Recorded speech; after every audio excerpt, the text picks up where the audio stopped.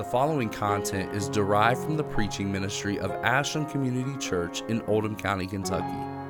We exist to spread a passion for the supremacy of Christ in all things for the joy of all peoples. And we pray that God's grace among us would spread beyond us to anyone who happens to listen. For more information, please visit our website at ashlandcc.net. Thanks for listening. Luke's Gospel, chapter 21.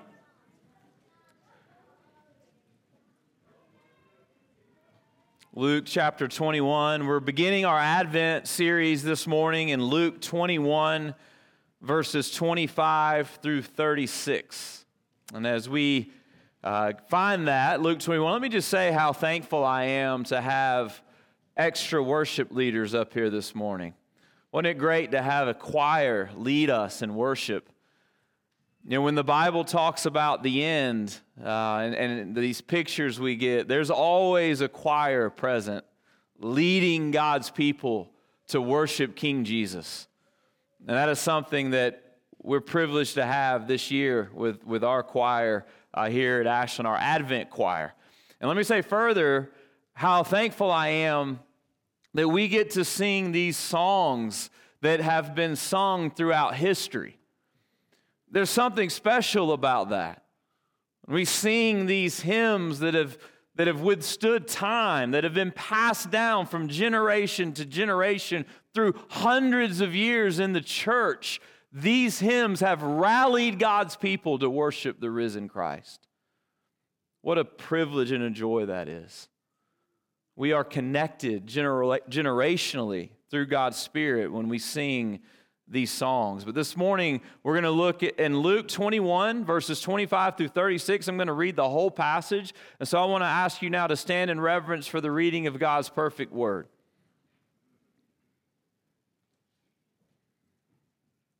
And there will be signs in sun and moon and stars, and on the earth distress of nations in perplexity because of the roaring of the sea and the waves, people fainting with fear and with foreboding of what is coming on the world.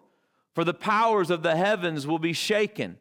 And then they will see the Son of Man coming in a cloud with power and great glory. Now when these things begin to take place, straighten up and raise your heads, because your redemption is drawing near. And he told them a parable. Look at the fig tree and all the trees. As soon as they come out in leaf, you see for yourselves and know that the summer is already near.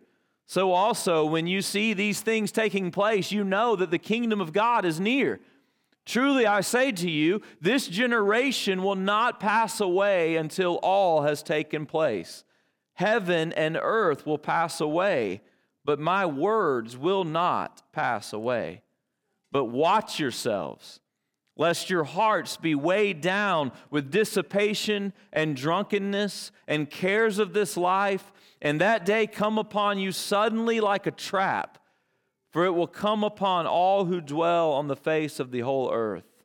But stay awake at all times, praying that you may have strength to escape all these things that are going to take place and to stand before the Son of Man.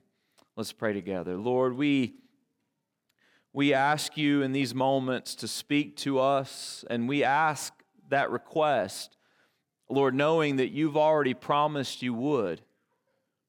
Lord, you have tied your name to your word, and you say that you accomplish. And we know because we've looked in history and we see how through your word you have accomplished so many things, Lord. You have created this very earth, this whole entire universe by the power of your word.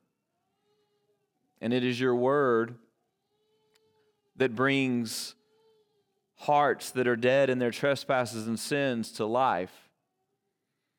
And it is your word that awakens hope, produces joy, cultivates love in your people. It is through your word, the power of your Spirit. And so, Lord, we ask now that through your word you would make us a people who wait, and that you would teach us how to wait faithfully for the second coming, the second advent of our Lord Jesus Christ. We pray these things in Jesus' name. Amen. Please be seated. Well, how many of you have noticed that Christmas keeps getting earlier and earlier and earlier? This has a name. It's called Christmas creep.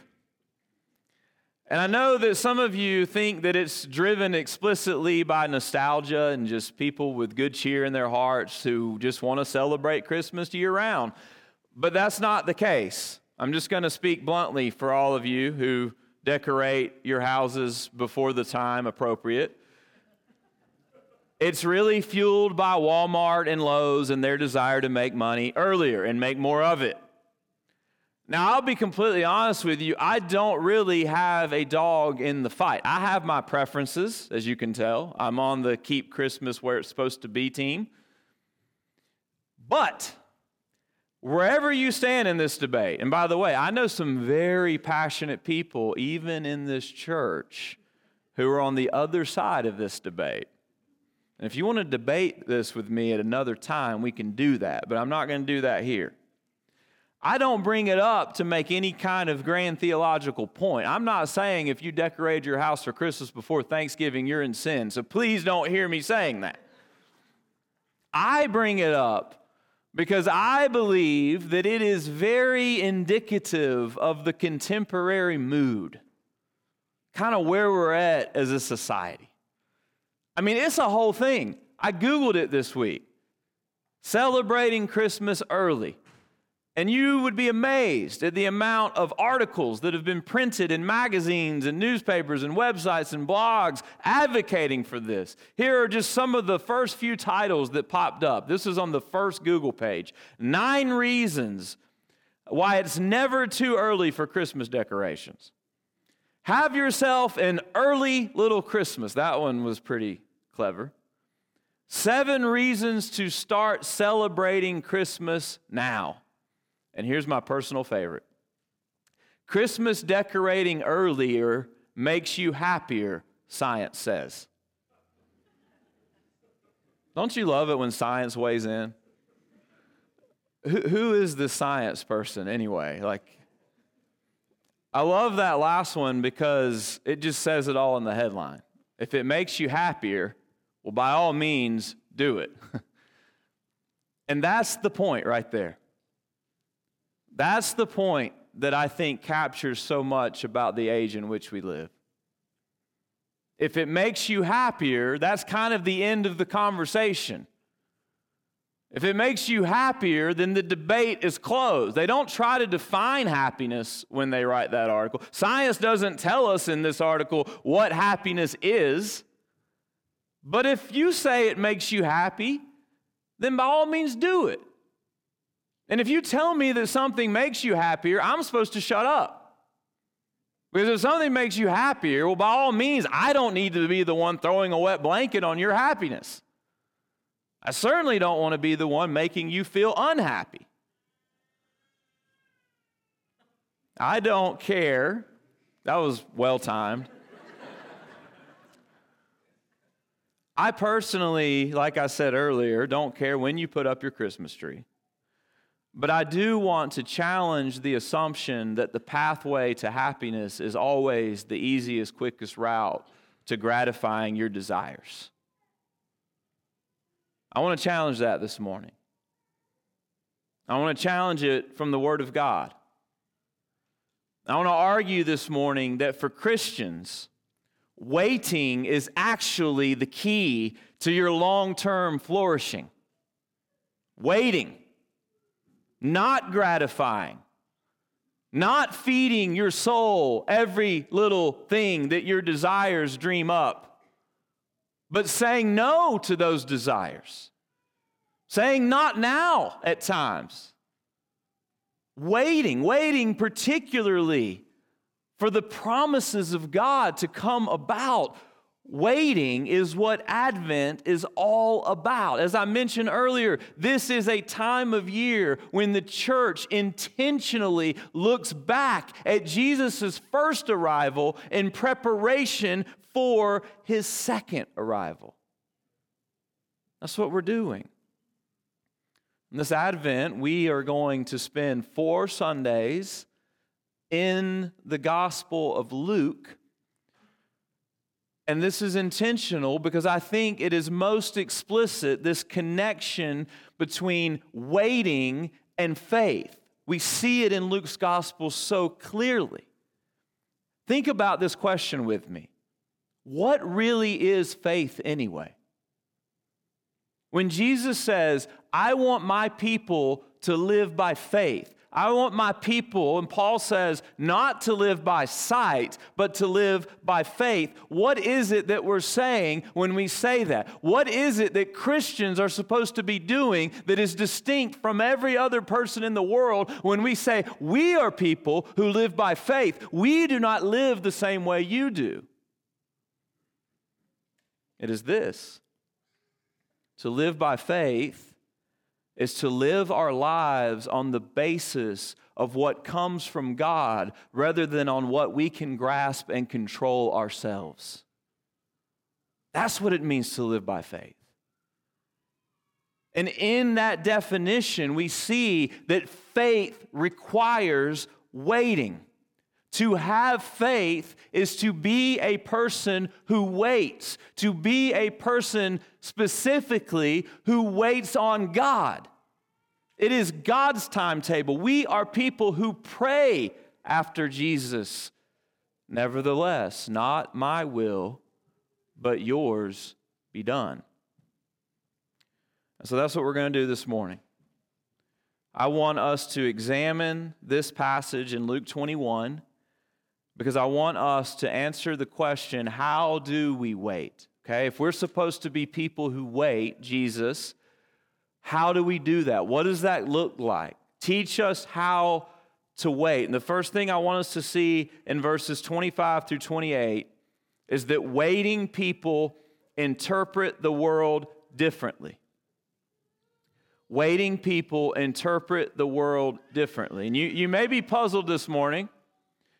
You may have come in this morning and thought, well, Luke 21, that's not the birth of Jesus. Why are we back here in Luke 21? And I think the reason for that should have been clear by now, is that we're not waiting for the birth of Jesus anymore.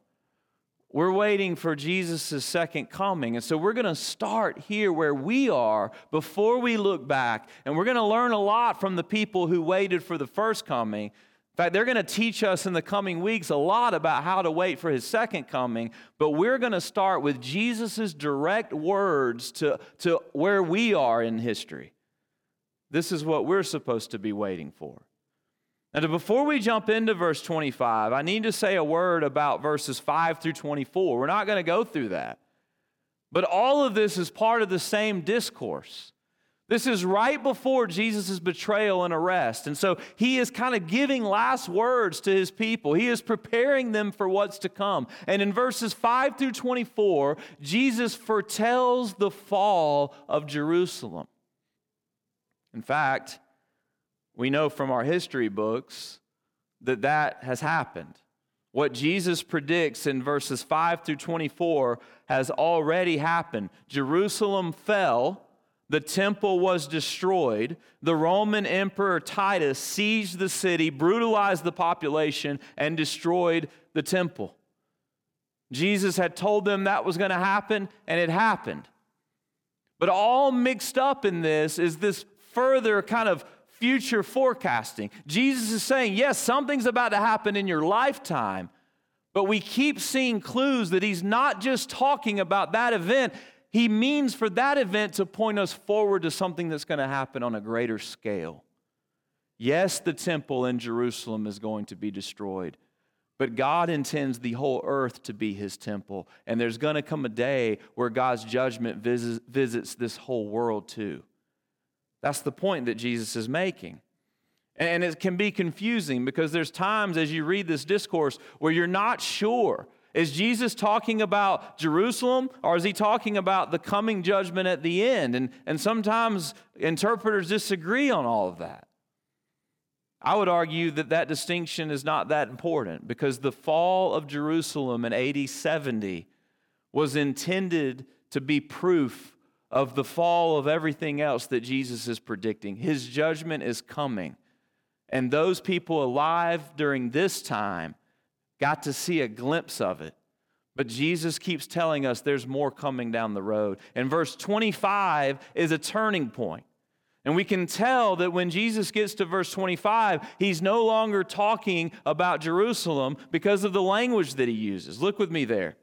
And there will be signs in sun and moon and stars, and on the earth distress of nations in perplexity because of the roaring of the sea and the wave. Do you see the language? This is cosmic. You're going to look up in the skies, you're going to see it in the seas. The nations, plural, are going to be perplexed.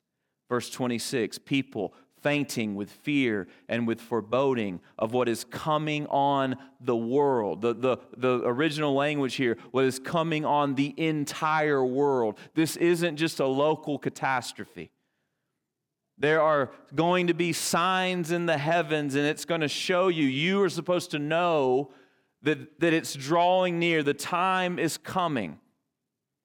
In verses 25 through 27, Jesus tells us what is going to happen. And in verse 28, Jesus interprets it for us because it's kind of frightening.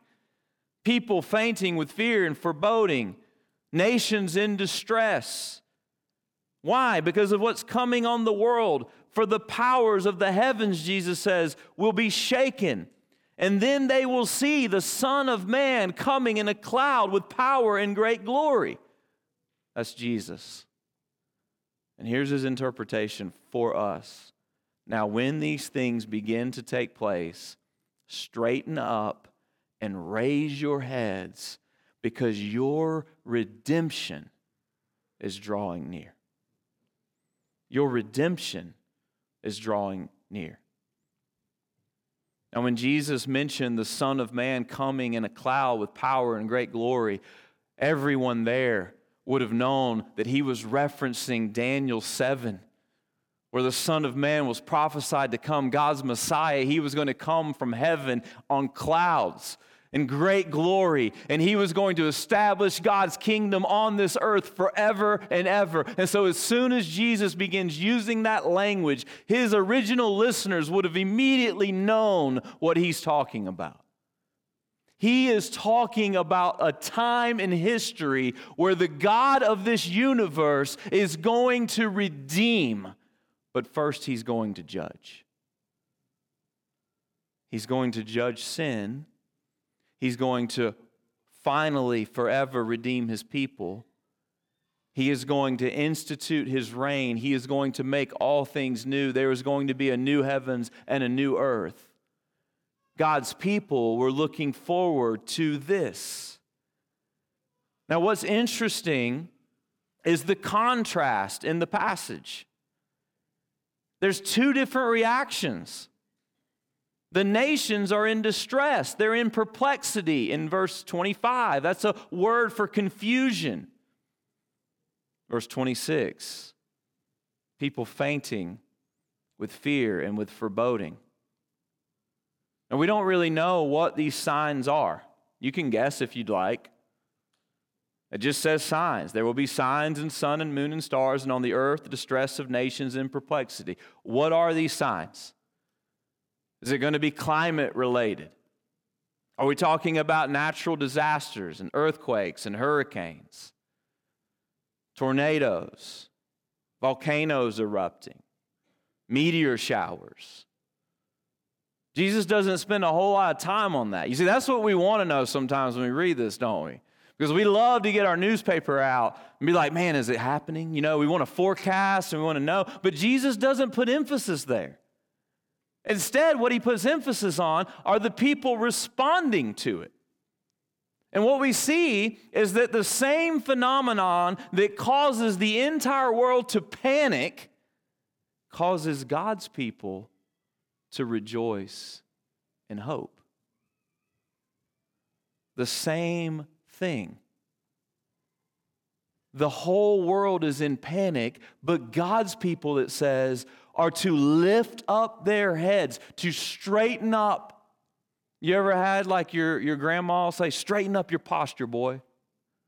If you didn't have a grandma like that, you need one. people to tell you, straighten up. Straighten up. That's what you do when you're expecting something. You straighten up, you lift up your head. This word for language for lifting up your head is to be in hope that your redemption, it says, is drawing near. Your salvation is coming. Everything that God has promised is coming to fruition.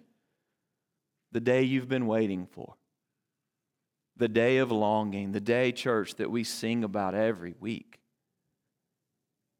You're going to rejoice. But you're going to look around, and guess what? There's not going to be a lot of rejoicing on TV. Fox News and CNN, they're not going to have reports of celebration in the streets. It's going to be a small remnant of people rejoicing. It's only going to be the people who hope in Jesus rejoicing. You see, I think this is a really important distinction to make. Because I don't think that it is just a prophecy about the last day. I think that this is a teaching about our disposition and how our disposition is supposed to be every day leading up to that day. We do not interpret the news the same way the rest of the world does. And it's always been that way. Go back with me to Moses standing before Pharaoh, telling Pharaoh, there are plagues coming upon your people, Pharaoh, because you will not let God's people go. And Pharaoh was in panic. Pharaoh and the Egyptians were horrified. But what were God's people doing? God's people knew that the plagues were a sign of, yes, God's judgment upon their enemies, but of God's salvation for his people. Church, that's the way it's always been. Turn with me back to chapter 2 in Luke. I want to show you something. We're going to go back to the beginning of Luke a couple times this morning. But in chapter 2, verse 25, you've got the angel coming and promising Mary that Jesus is going to be born. She's a virgin. You've got all of that happening. And we get to verse 25 of chapter 2 and we read this. Now there was a man in Jerusalem whose name was Simeon. And this man was righteous and devout, waiting for the consolation of Israel, and the Holy Spirit was upon him. Now turn to verse 38, same chapter. And coming up at that very hour, she, Anna, the prophetess, began to give thanks to God and to speak of him to all who were waiting for the redemption of Jerusalem. Now, we have this community, this remnant of people who are waiting. They're rejoicing at the birth announcement of Jesus. Meanwhile, what is Herod doing? Herod is in panic because Herod knows that the coming of the King of the universe means the demise of his earthly kingdom. And that's the way it's always been, church. For us who trust in the promises of God, we believe the gospel. That is the most distinct thing about us. We are people who hope in Christ. We are people who believe in the good news. We are people who look at the cross and say, there is my salvation. We are people who are able to close our eyes and breathe our last breath knowing that we're going to wake up on the other side in glory. And that changes everything. That changes everything. We are people who know that, yes, we are sinners, but we have a Savior who has died for our sins. We do not have to face the judgment for our sins because we have a Savior who said it is finished in our place. And so we don't look at the unfolding of history with fear and trepidation, we look at the unfolding of history with hope that God is accomplishing His purposes. That's what's happening. We know that history is moving toward a goal. God is bringing it all about. You want to know why I hate waiting so much? Every single week, I pick up my kids from school in Louisville, and every single week I get my map app out on my phone and I put home, not because I don't know how to get home. Unlike Joe Abdelghani, who still needs directions to get home, I can get there. I do it because I don't want to get stuck in traffic on I-71. Any of you been there? You know what happens almost every single week? I get stuck in traffic anyway. And I hate it. I've been trying to drink a lot of water, and I have a very small bladder. And that's one of the reasons I hate it, is because usually, like, the distance from the kids' school to home is about how long I can hold it. And so here I am stuck on the interstate. I'm looking at those porta potties that the construction workers use, and I'm like thinking I might put this thing in park and go over there. But in all seriousness, I'm looking for any way to escape this. I hate being stuck in traffic. I really do. I look for U-turns. One time we were taking Josiah to a baseball tournament, Nikki and Josiah and I, and we got stuck in traffic, and I'm just going to be honest. I went up the on-ramp to get out of it. Just turned around, U-turn, and just went up the on-ramp over in the emergency lane so that we wouldn't be stuck in traffic anymore. I know some of you are appalled by that. I would rather go a different way, even if it took longer, to avoid being stuck in traffic. And the reason why, listen to me, the reason why we don't like waiting is because waiting reminds us that we're not in control. Waiting reminds us that we're not in control, and we don't like not being in control, church. We don't like that. That's not a very comfortable feeling, but here's the game changer. Okay, this is what changes it, what should change it for us. God's promises turn our lack of control into good news. Because God's promises tell us that even though we're not in control, there is one who knows better who is in control. You see, this is where everything changes for us. When you look at the world, you have two choices you can make. The first one is you can believe that history is in the hands of humanity alone. That this world is just going to be what we make of it. And I can let you know right now that that story is not ending well. We're not doing a very good job in our supposed control of history, are we? There are wars and rumors of wars. There is hatred and division. There is all kinds of evil under the sun. If history is strictly in the hands of humanity alone, church, we are in bad shape. Or we look to the promises of God and we are reminded that history is God writing the story and bringing it to salvation for His people. That God is accomplishing His will. And so even when catastrophe hits, we can rejoice. We can know that God is going to help us understand what He's doing. Church, our lives should not be characterized by the same fear and paranoia that so characterizes our world.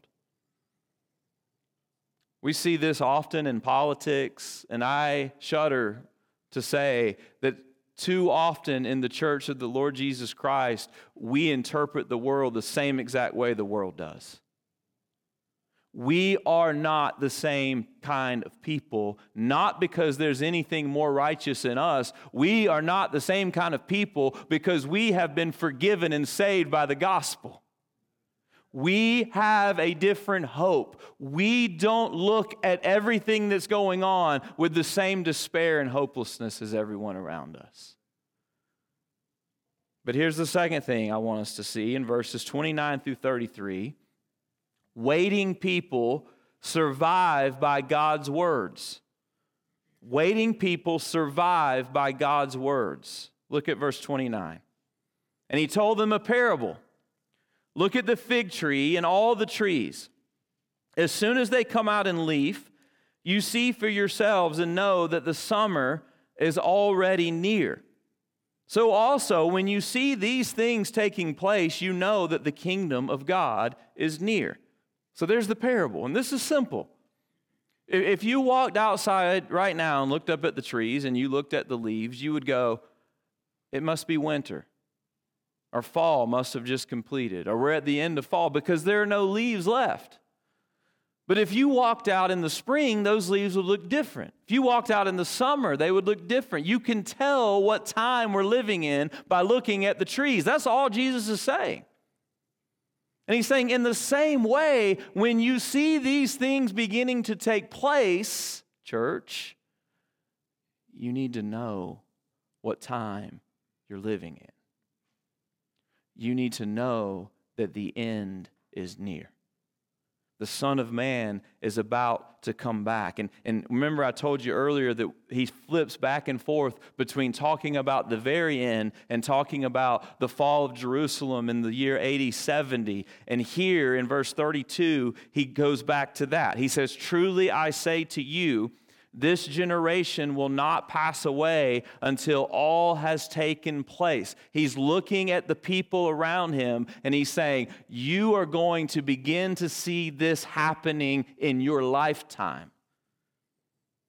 And then he says this, heaven and earth will pass away, but my words will not pass away. How sure can we be, church, that what Jesus says is going to happen is indeed going to happen? Jesus says, my words, what I've promised you, this is more permanent than heaven and earth itself.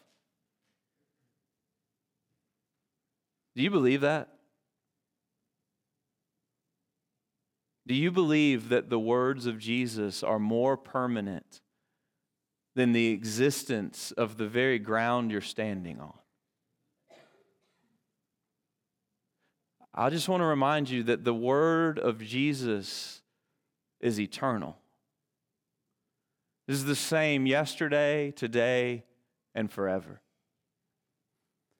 That this universe that we look at and think it's so permanent, this universe was produced by the word of Jesus. Heaven and earth may fall, but the word of Christ will stand forever. Church, believing this is the key to waiting faithfully as God's people. We wait by looking to His word. We get through these tough times. We get through the anxieties of our own soul. We make it through the bad news by reminding ourselves perpetually of the good news. We become people who live by God's word. We wake up and we open God's word. We look forward to Sunday so that we can celebrate and listen to God's word together. We sing God's word. We pray God's word. We become people of the word. And it is only when we are dependent upon the word of Christ that we will be able to wait the way Jesus calls us to. Man, we can't live on bread alone. We live on every word that comes from the mouth of God. The word of God, that is our meat. That is our drink. You know, I'm a person who's really bad at breaking my routine. You know, if you say to me, hey, Pastor Casey, can you meet next week? And I say yes, I'll meet you, Tuesday afternoon, 3 o'clock, coffee shop. If I don't get my phone out right then and put it on my calendar, you need to put it on your calendar right now. Just tell me to do that, please. It helps me. Because I like routine, right? And meeting at 3 o'clock on Tuesday afternoon is not part of my weekly routine. So if I don't write it down, if I don't get my phone out and put it in my calendar, boom, at that time, that's what I'm going to do. I have forgotten these things before. I have. So what do you do to break your routine? You interrupt it. You set reminders, right? That's what I do when I get out my Google Calendar and I hit that button and I enter in all the details about the meeting. This is me planning to interrupt my normal routine. Normally I'm studying at this time or I'm visiting at this time, but this week I'm meeting this person at this time. I just interrupted my routine by doing that. Church, the routine of our age is despair and hand-wringing and focusing on negativity and all of the bad news going on in the universe. That is the air in which we live. That is what we breathe.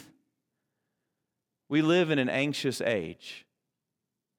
So how do you break the routine of this interpretation of the world that is ultimately godless? You break the routine by setting interruptions of what is true. We make sure that God's word is speaking loudly into our lives. We plan to hear from God. What does such a life look like? Well, turn back with me to Luke chapter 1. Verses 35 through 38.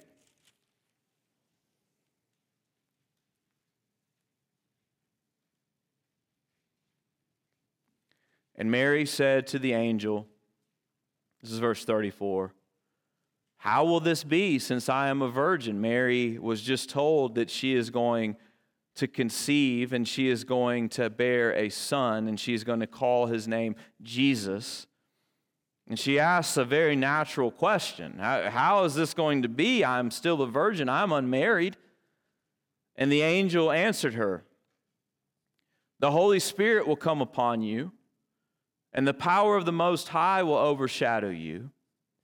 Therefore, the child to be born will be called Holy, the Son of God. And behold, your relative Elizabeth in her old age has also conceived a son, and this is the 6th month with her who was called barren, for nothing will be impossible with God." And Mary said, "Behold, I am the servant of the Lord. Let it be to me according to your word." And the angel departed from her. I am the servant of the Lord. Let it be to me according to your word. Church, what is she doing? She's saying, God, whatever you will, let it be done in my life. She's saying, here is my body. Here is my soul. Here is my person. Do with me whatever you want to do. She's saying, your word is better than my desires for my own life. Your will is perfect. Mine is not. Church, this is what it looks like to live by faith. Faithful waiting is open-handed waiting. Faithful waiting is the end of insisting on our own way. Faithful waiting is we quit saying to God, I will do this if you do this. Faithful waiting is when we quit expecting God to fulfill all of our wishes and dreams.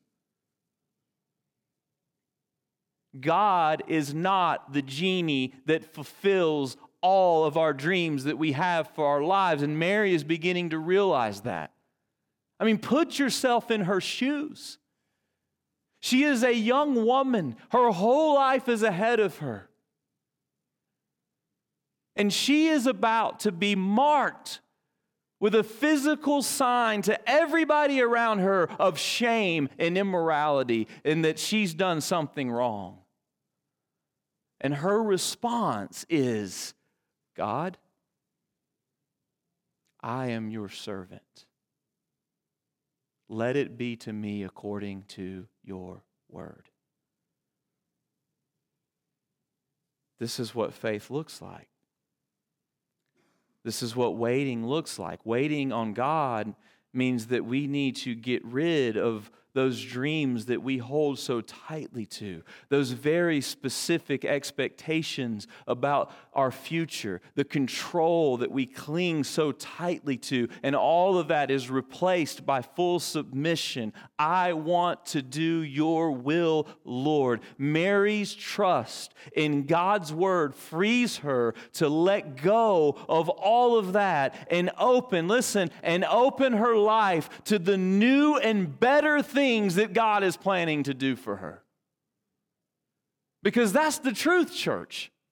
Every time we sacrifice our dreams and our control and say, God, I want to submit to you, every time we are exchanging something worse for something better. God is doing something better. But when we insist on our own expectations, we close ourselves to the better thing. It is God's word that frees us, that allows us to be open and ready for God's future, which is always better. We are looking to God's word, and we are learning from his word how to submit our hearts to him in faith. And it is there that God writes the story that is always more beautiful than the one we would have written. I have so many illustrations of this. Honestly, I don't even have time I could share this in so many different ways. I've shared with you before that Nikki and I struggled early in our marriage. And I remember a time where Nikki told me, she said, sometimes I think that you don't love me, you just love your dream of what you want me to be. And she was right. I didn't think she was right that day. I kind of laughed at her. But thankfully, God showed me that I had a dream that I was holding up, and I was expecting her to fulfill it. And over time, by the grace of God, he's taught me to put that dream to death, because our marriage is better than anything I could have ever expected. And I say that about so many things. Ministry in this church. I can't tell you how many times the staff sits around and we go, we don't have any idea what God's about to do. And then all of a sudden, God shows up and boom, it just blows us away. Because if it were all about us, if the church and ministry was just the sum of our calculations, this would be a puny, pathetic lot of people. But God is doing something great. You know, Joe said the other day in staff meeting, do you remember when we first started, we looked around Oldham County and we thought, man, God called us to plant a church in a really white community. And we were like, but we want a diverse church. But, maybe we're limited by the diversity of our community. And so maybe we won't ever be a diverse church, and we're just going to have to live with that. And you know what God's been doing lately? He's been bringing people from the continent of Africa to be members of this church. That's what God is doing. Because this is bigger than our dreams. This is what God is doing. And when we submit ourselves to God, church, the future is so much better. Let God write your story. Let God write the story of your marriage. Let Him write your career. Let Him do it. Submit yourself to Him. Don't cling to your own dreams. Don't hold closed-fisted to your desires and say, no, I promise you'll regret that decision. God is doing it. We look to Him. We look to His Word. Here's the last thing.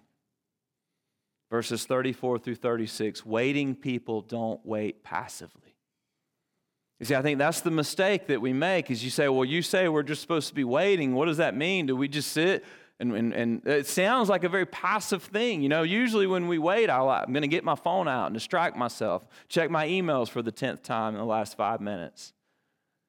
We don't like to wait. But what Jesus shows us in verses 34 through 36 is that it's not passive. A wise man once said, a waiting person is someone who is present to the moment, who believes that this moment is the moment. And I think that's in line with what Jesus is saying to us here. How do we remain present to every moment? Well, Jesus first in verse 34 tells us what not to do. He says, but watch yourselves lest your hearts be weighed down with dissipation and drunkenness and cares of this life, and that day come upon you suddenly like a trap. When Jesus talks about dissipation and drunkenness, he is talking about a life of unbridled indulgence.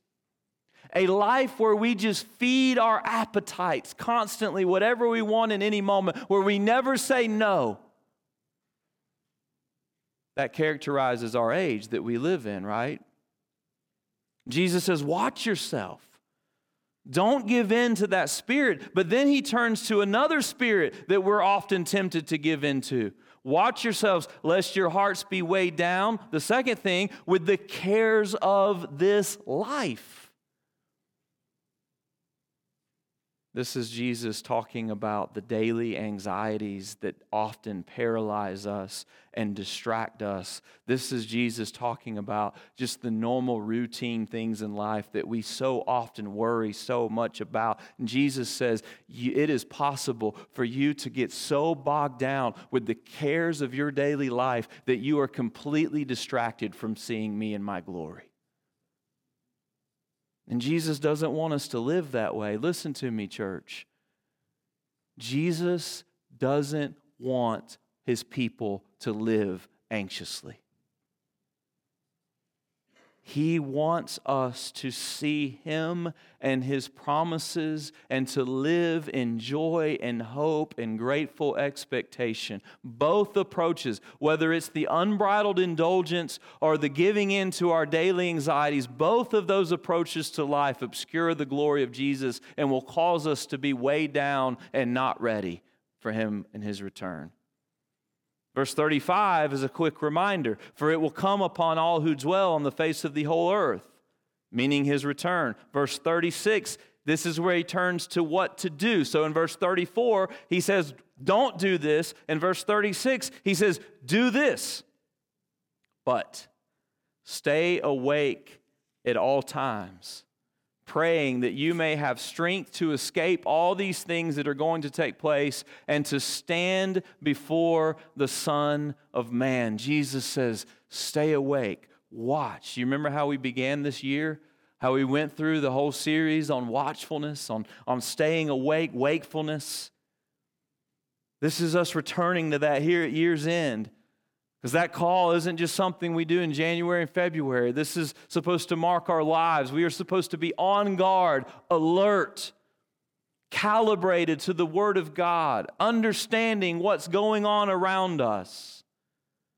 And how do we do that? Jesus tells us by praying. Stay awake at all times, praying that you may have strength to escape all these things that are going to take place. Depending upon God, prayer is the posture of watchfulness, of waiting, of being awake. Nowhere in this passage is the focus on forecasting and predicting. Jesus always discourages that. He says no one will know the day or the hour. All of the emphasis is on praying. Because it is in prayer that we cast our gaze on the one who's ultimately in control. It is through prayer that we say, your kingdom come, your will be done on earth as it is in heaven. It is through prayer that we learn to submit our hearts to God and his word. Church, let's be people who are waiting, people who are ready. He's coming back. Let's be ready for him. Let's pray together.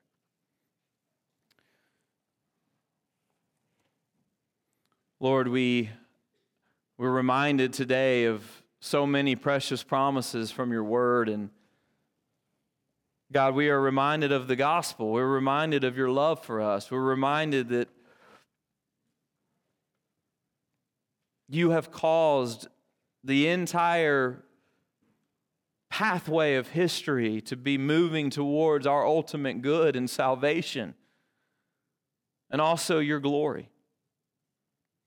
And so, Lord, we pray this morning that you would make us people who are faithful in waiting. I pray that every person in this room would be able to say with Mary, "We are your servant, Lord. Let it be done to us according to your word." God, I pray that we would take great delight in that, and that we would live by that. We pray this in Jesus' name. Amen.